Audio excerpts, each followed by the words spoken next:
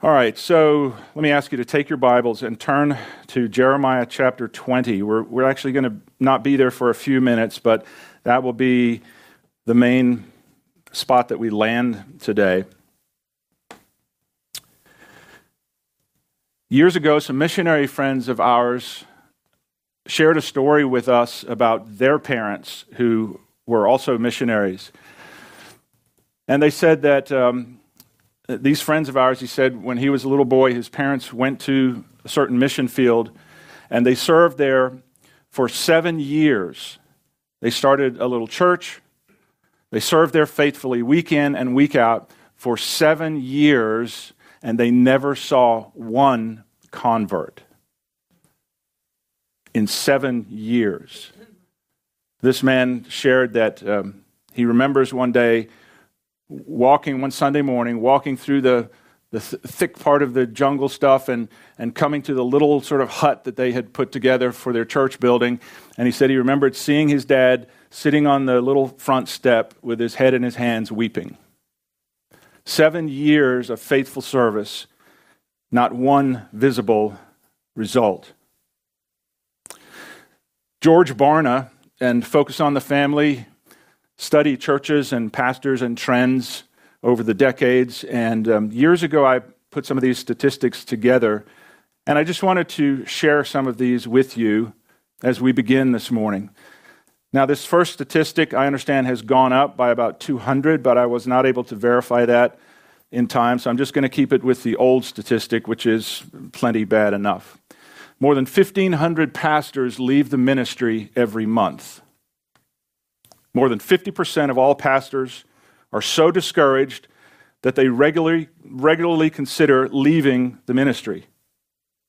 90% of pastors feel that they are inadequately trained to cope with the demands of ministry.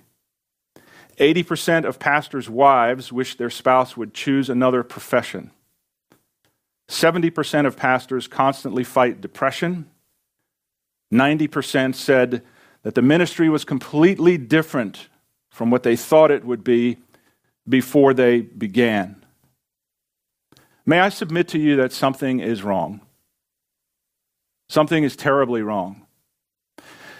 And yet, what I see as I move in and out of the lives of people here and elsewhere is that you don't have to be a pastor or a missionary by vocation to experience these kinds of struggles and setbacks and discouragement in life. All you have to be is a follower of Christ.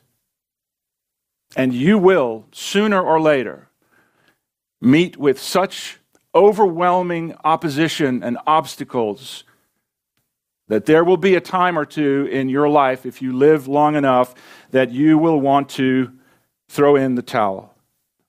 As you study the lives of believers down through the centuries, you find that the pages of their stories are soaked in tears.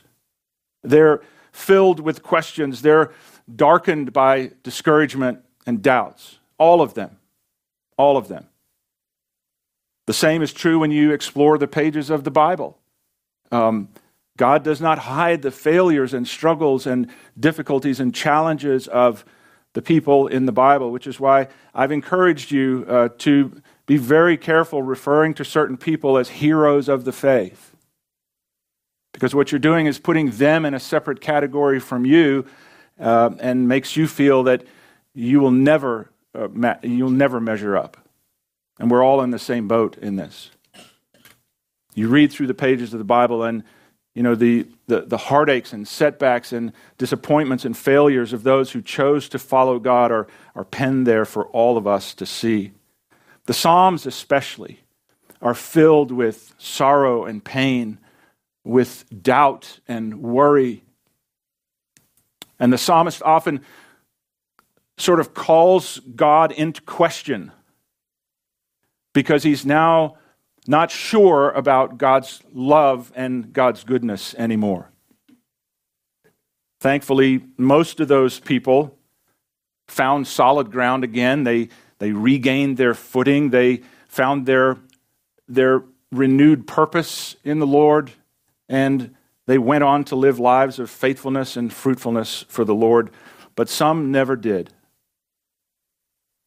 The discouragement, the doubts, the storms that came their way proved to be too much for them. And sadly, the landscape of history is littered with the wreckage of people who gave up too soon. I will tell you this, as you continue to follow Christ, you are going to face times just like this too. Now, I hope that we can throw off some of those statistics that I read earlier. I hope that we can not be part of such horrific statistics in the ministry. But these times are going to come for all of us. And knowing that these times are going to come, can I just ask you, what have you intentionally built into your life, into your character, into the foundation of your faith that will keep you going when you don't have anything left? That will keep you trusting when your faith is hanging by a thread? That will keep the fire burning in you when there's nothing left but smoldering embers? I trust that today's simple message from Jeremiah will help answer that question for all of us.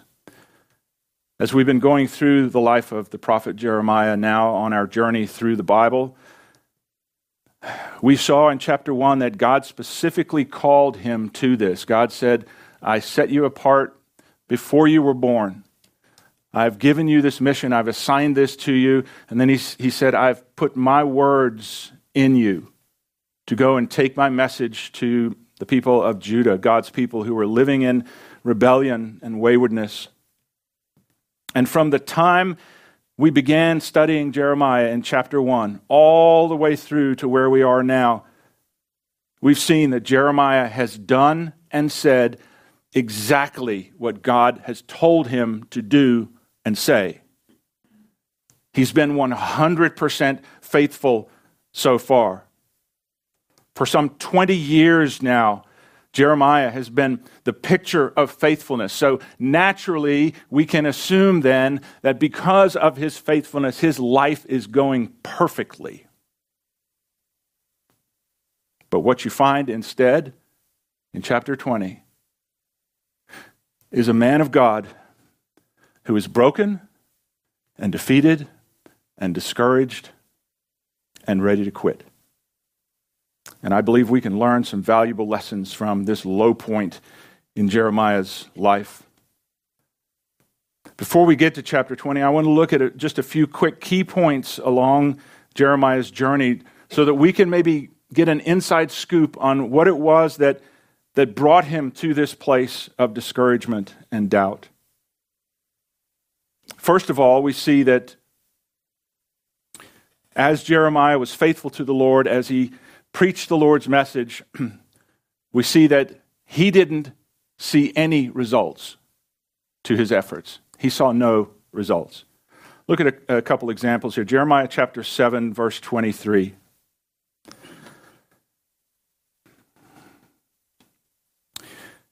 This is what I commanded them, saying, obey my voice. God is now speaking to his wayward people in the nation of Judah.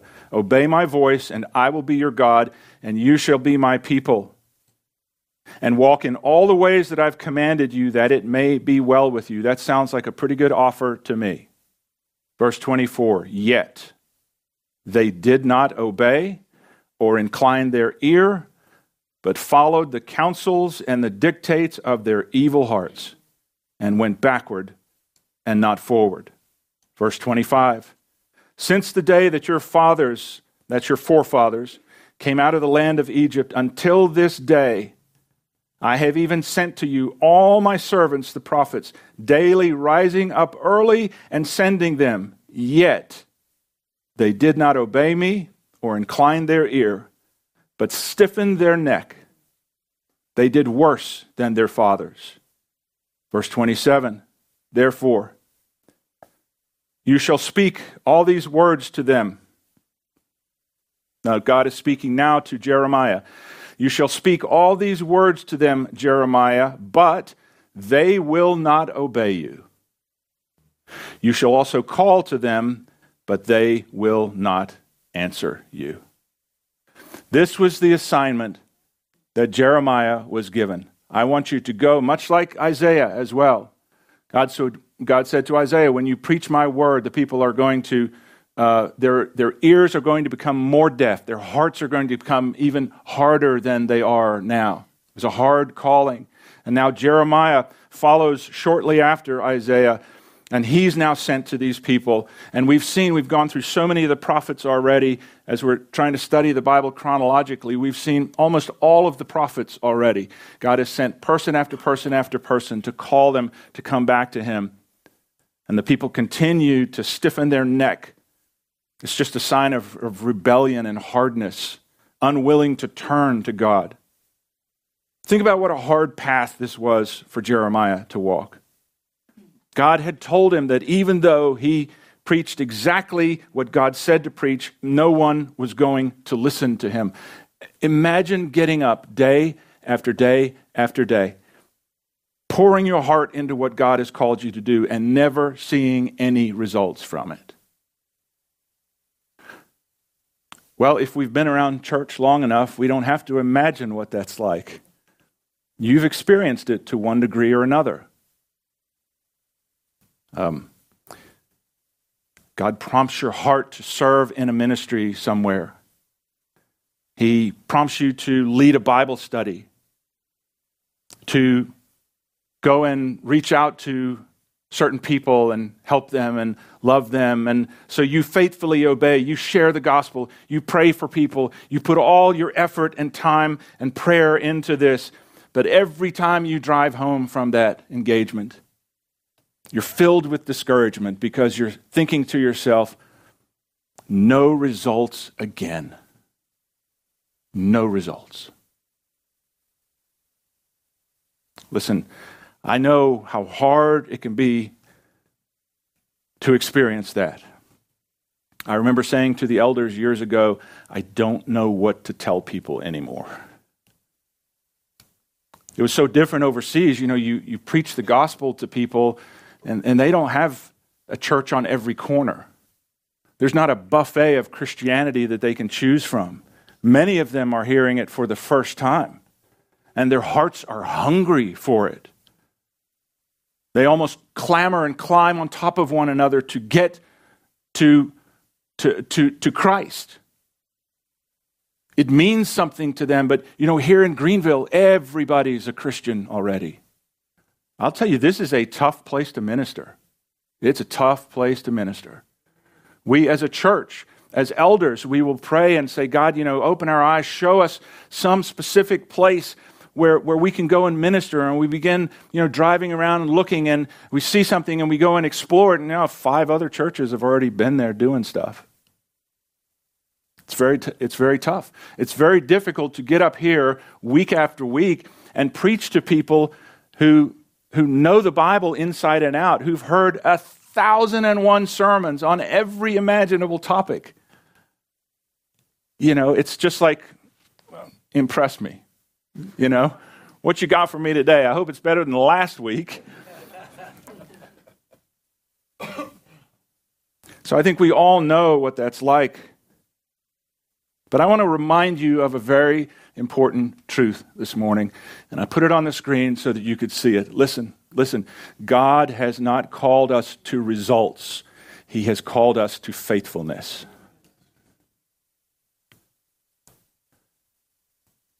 If you don't get hold of that and let that get hold of you, you will sooner or later hit rock bottom in your efforts to follow God. And you will become so discouraged, so disillusioned, so despondent that you won't be able to take another step forward. God has not called us to results. He's called us to faithfulness. You just continue to be faithful and let God take care of the results in his own time. Easier said than done. I realize that.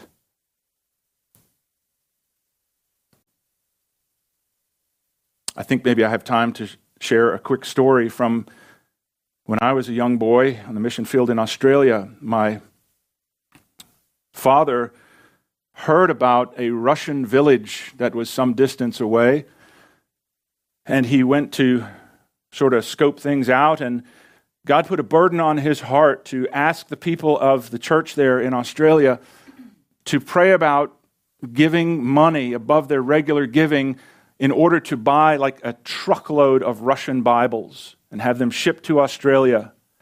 And so the people gave, and they bought an enormous amount of Russian Bibles, and they came in, and the day was planned, and the church got involved, and everybody drove to this village, and they started on one end, and they went from door to door. Every house, every person they saw in the street, they gave a Bible to, and they tried to share the gospel with. At the end of the day, they were worn out and weary, and my dad drove home with the others, and as he's telling this story, he almost spits the words out. He said, "Nothing came of it. Nothing."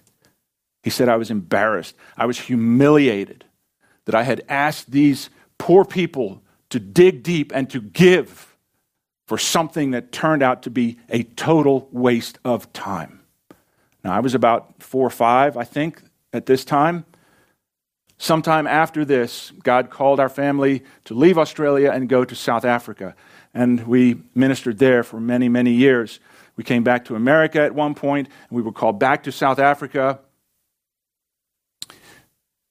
And I don't know how many years went by. Lots of years had gone by. Several decades had gone by. And my father received a call asking if he would come to Australia to speak at a special convention that they were having. And he arrived there, the place was packed, he spoke, and afterwards he was just standing up front, and people were coming and speaking to him. And he said he looked up and he saw this huge man walking towards him. And he said he could tell immediately from his features that he was Russian. He had the bone structure, he was wearing the Russian hat, and this big man came up to him and gripped his hand, and he said in broken English, "Brother Pike, you don't know me, but I know you." He said, "Many years ago, you came to my village and give me Bible. I throw it in drawer and forget it." He said, "Years later, great trouble come into my life. I remember Bible. I take it out, I read, and I become Christian. I tell my wife, and she become Christian. Our children, too, become Christians. We begin telling our friends and our neighbors. Many people accept Jesus. They ask me to start a church and to be the pastor of the church. We now, after all these years, we have started other churches and we send missionaries all over the world." My dad said he stood there dumbfounded. Dumbfounded. Listen, and I'll tell you, I'm speaking to myself here, because I am prone to discouragement. Ask the elders, they know. God bless them. I've quit several times here already. That's no joke. I have.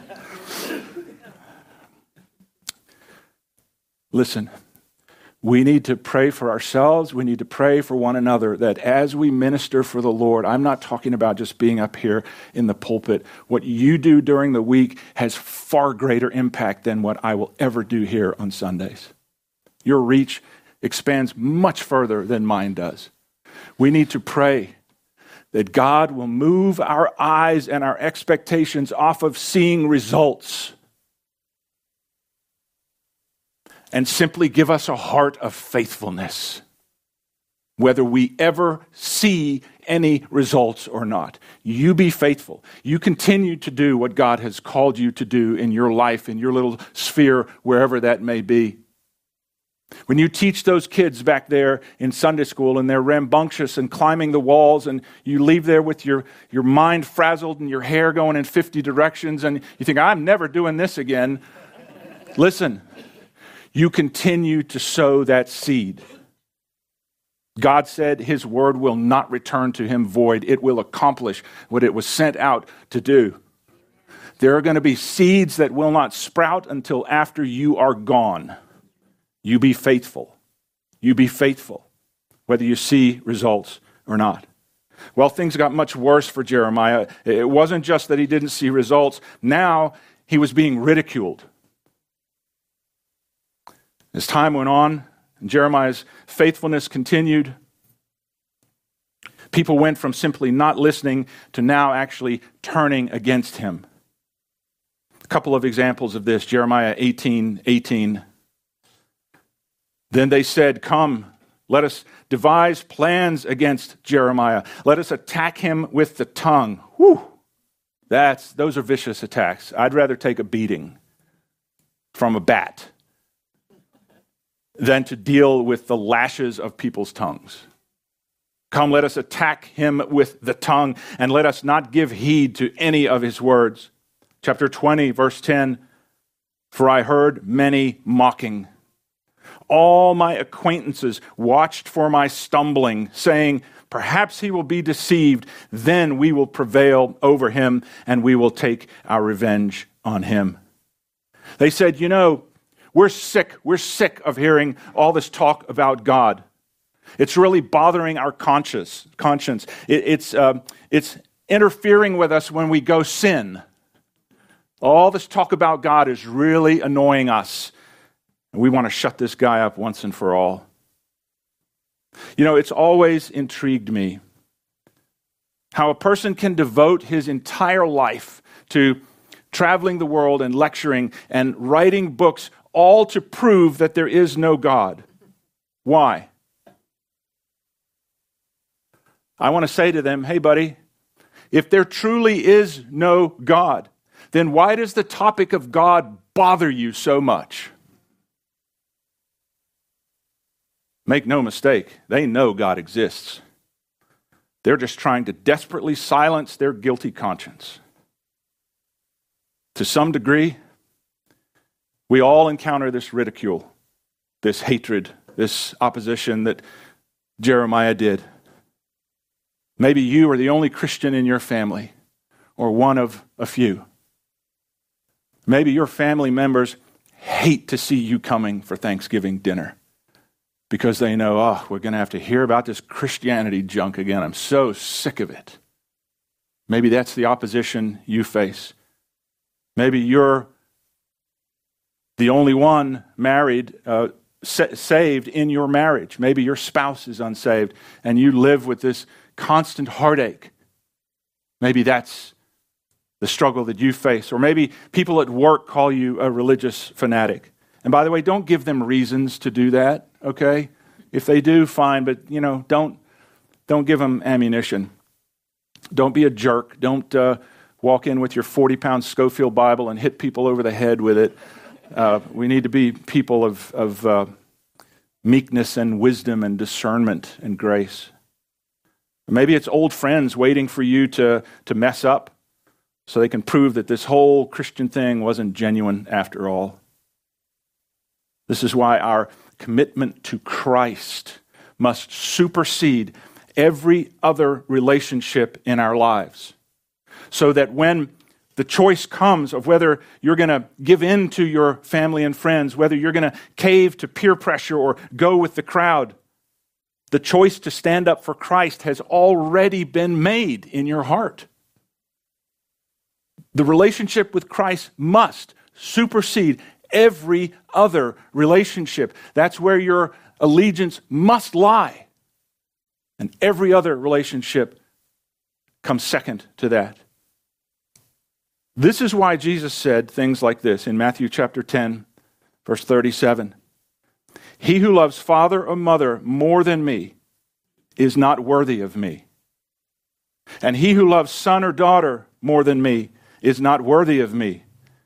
And he who does not take his cross and follow after me is not worthy of me." Have you prepared for those times that will come in your life, those times of opposition, of slander, criticism, the times of doubt, the times of attack? Have you already prepared yourself for when those times come, you already know what your answer will be? My allegiance is with Christ. Nothing comes above that. No one, no family member, no love, no friend, no relationship is going to pull me away from my devotion to Christ. Listen, today is the time to settle that. Not when the heat is turned up. Well, not only did Jeremiah see no results, not only was he ridiculed, but it got worse from there. He was now persecuted by the people. All their comments, all their criticisms didn't slow Jeremiah down, didn't shut him up, and so they said, well, we're just going to have to get rid of this guy. Jeremiah chapter 20, verse 1. Now Pashur, the son of Emer, the priest, who was also chief governor in the house of the Lord, heard that Jeremiah prophesied these things. Now these things, we don't have time, but you can go back and read chapter 19. Jeremiah prophesied the words God gave him, that judgment and destruction were coming on the people for their rebellion. Then Pashur struck Jeremiah, or beat him is another translation of that, and put him in the stocks that were in the high gate of Benjamin, which was by the house of the Lord. Here in chapter 20, Jeremiah's faith undergoes now the most serious challenge that he has faced to date. A man named Pashur, can I point this out? The priest of all people.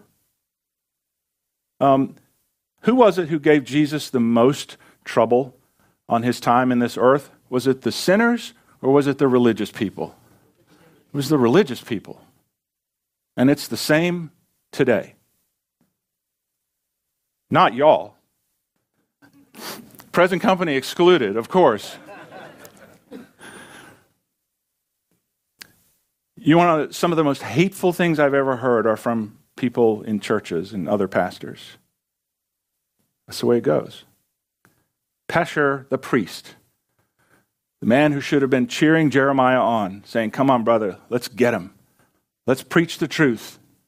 He said, no, I'm sick of hearing this. He'd heard enough, and so he beats Jeremiah. He puts him in the stocks, you know, those old-fashioned wooden planks with holes for your feet and holes for your hands, sometimes a hole for your head. And Jeremiah now finds himself in prison. But the next day, he's released. Notice, if you read on, you'll see Jeremiah didn't say, hey, listen, Pashur, I'm so sorry, man. I overstepped my bounds. You know, I'm going to go and prophesy somewhere else. I'm not going to bother you guys. You know what Jeremiah did? God put another prophecy on his heart, and Jeremiah looks Pashur in the eye, and he boldly says to the man who's just beaten him and just put him in stocks and who could have him killed, he looks him in the eye and he says, Pashur, your entire family is going to be taken captive to Babylon, and you're all going to die there because of your disobedience to God. That's my kind of fellow right there. Once again, Jeremiah has obeyed God. He said what God told him to say, even when he was faced with a life and death situations. But all these hardships, all this opposition have finally brought Jeremiah to a place of exhaustion and discouragement and doubt. Look now at verse 7. I just want you to hear the change in tone from this faithful man of God. He says, "Oh Lord, you deceived me, and I was deceived. You are stronger than I, and you have prevailed. I am ridiculed all day long. Everyone mocks me. For when I spoke, I cried out. I shouted violence and destruction." That was the message God told him to preach. "Because the word of the Lord has brought me insult and reproach all day long. Then I said," you ready for this? "Then I said, I will not make mention of him, nor speak any more in his name." These verses give us an almost embarrassing look behind the scenes into a very private and painful moment in Jeremiah's life. We're witnessing a man at his breaking point. We're witnessing a man who is so defeated, who's so tired, who's so discouraged that he says, "I'm done. I'm walking away from God once and for all." When he said, "Lord, You've deceived me and I was deceived. He's saying, God, you called me into this. Chapter 1. God, you called me into this. I didn't choose this. You called me into this. And it hasn't turned out at all like I thought it would. I've done everything you asked me to do, and this is not how I expected my life to go. Some might say this proves that Jeremiah was a failure. But all it actually proves is that Jeremiah was human. He was human. I want to tell you, folks, listen, everyone, that's why be very careful of setting people up on pedestals. Be very careful, because there's rarely anybody there to catch them when they fall. Everyone who ever serves the Lord, including you, including me, will experience times like this. You go, oh, not me. My faith is too strong. Righto. Just get back with me in about 20 years. Let me know how things are going. We remember Elijah. We studied him way back in 1 Kings. Elijah in 1 Kings 18 had this remarkable victory up on Mount Carmel.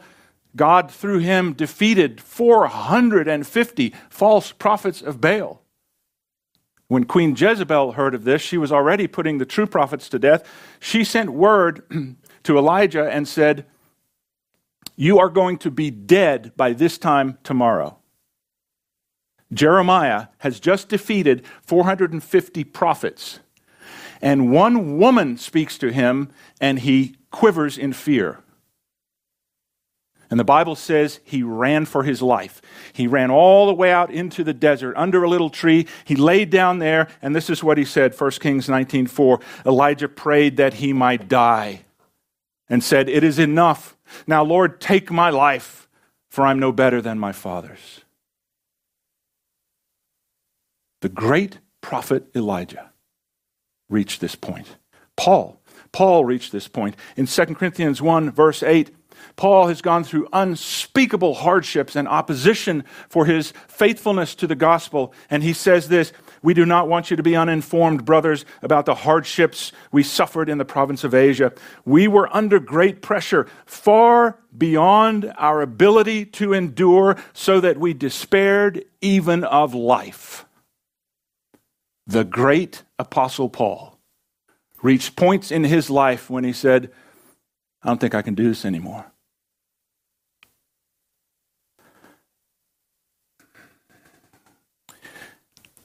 As we look at these moments in the lives of those who follow God, it's so hard to see, and yet there's something beautiful I want you to see in this. I don't want us to leave and miss this. There's something beautiful we see in every one of these moments of discouragement and doubt and failure. Something we see every time, and that is we see God's faithfulness in our weakness. God's faithfulness in our weakness. Elijah wanted to give up on God, but God didn't give up on Elijah. Paul wanted to give up on God, but God didn't give up on Paul. Jeremiah wanted to give up on God, but God didn't give up on Jeremiah. And you can be certain of this, God will not give up on you either, even when you feel like giving up. And I can testify to that.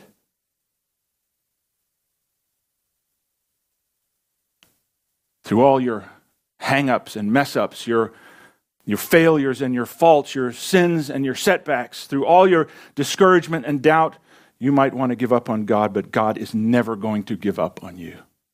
How do I know that? I know that because of Philippians 1, verse 6. It says this, being confident of this very thing, that he who began a good work in you will carry it on to completion until the day of Jesus Christ. You are kept in his hands. No matter how hard you fall, no matter how far you stray, no matter how discouraged you become, you can always count on God's faithfulness and goodness to you. God is never going to let go of those who are his own. Jeremiah was down, and man, he was almost out. But just when he thought it was all over, God began to stir something inside of him. And I want us to begin wrapping it up with this. That old fire in Jeremiah that had almost gone out began to burn once again. I intentionally didn't finish reading Jeremiah 20, verse 9 a moment ago. Let's read that verse again. Then I said, I will not make mention of him, nor speak any more in his name. We read that. Here's what we didn't read. But his word was in my heart like a burning fire, shut up in my bones. I was weary of holding it back, and I could not. Notice it says, his word was in my heart like a burning fire. God's word is what pulled Jeremiah back from the brink. God's word was the fire that roared to life in him again. Jeremiah said, I tried shutting it off. I tried holding it back. I tried ignoring it and putting it behind me and leaving it forever. But God had planted his living, powerful word in me, and I simply could not remain silent about it. Listen, when you and I get down and discouraged like Jeremiah did, when we're ready to quit, we don't need a pep talk. We don't need positive thinking. There's nothing wrong with that. We should think on the right things. The one thing we need is to return to the Word of God. This is why I tell you again and again and again, open this book for yourself. Open it. Say, I don't know where to start. Tough bananas. Find a place and start. Just start reading.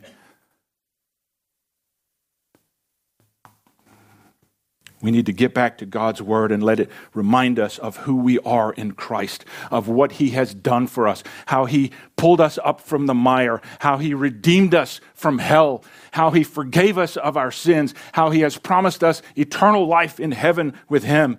How could we ever give up after being reminded of that?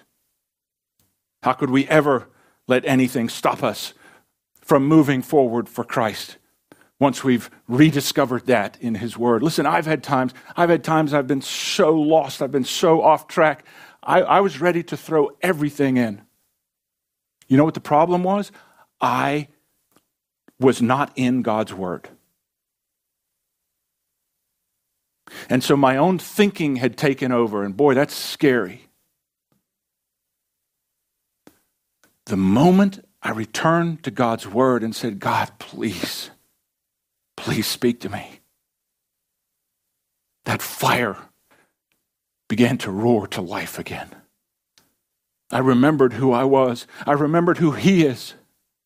I remembered all he's done for me, all that he's brought me through, all that he has promised to me, all that is mine in Christ. And then I stand there like a fool thinking, what a dummy I am. Why would I ever have thought about quitting? It's his word. It's his word in us that empowers us, puts us back on the right track. You know, Peter and John in the early church, they were sharing the gospel everywhere they went. And again, the religious people of the day were sick of it. And so the Sanhedrin, the most powerful Jewish ruling council, called Peter and John in before them, and they threatened them to never again speak or teach in the name of Jesus. Peter and John could have said, hey, listen, church, we better be wise about this. I mean, you hear their threats. They're going to shut us down. So we need to go covert for a while. You know, we need to skirt our way around this. We need to be smart now. You want to know what Peter and John said? Acts 4:19, sorry. But Peter and John replied. Now, listen, these two ragged men are standing before the 70 most powerful men in Israel, sitting up on their high benches.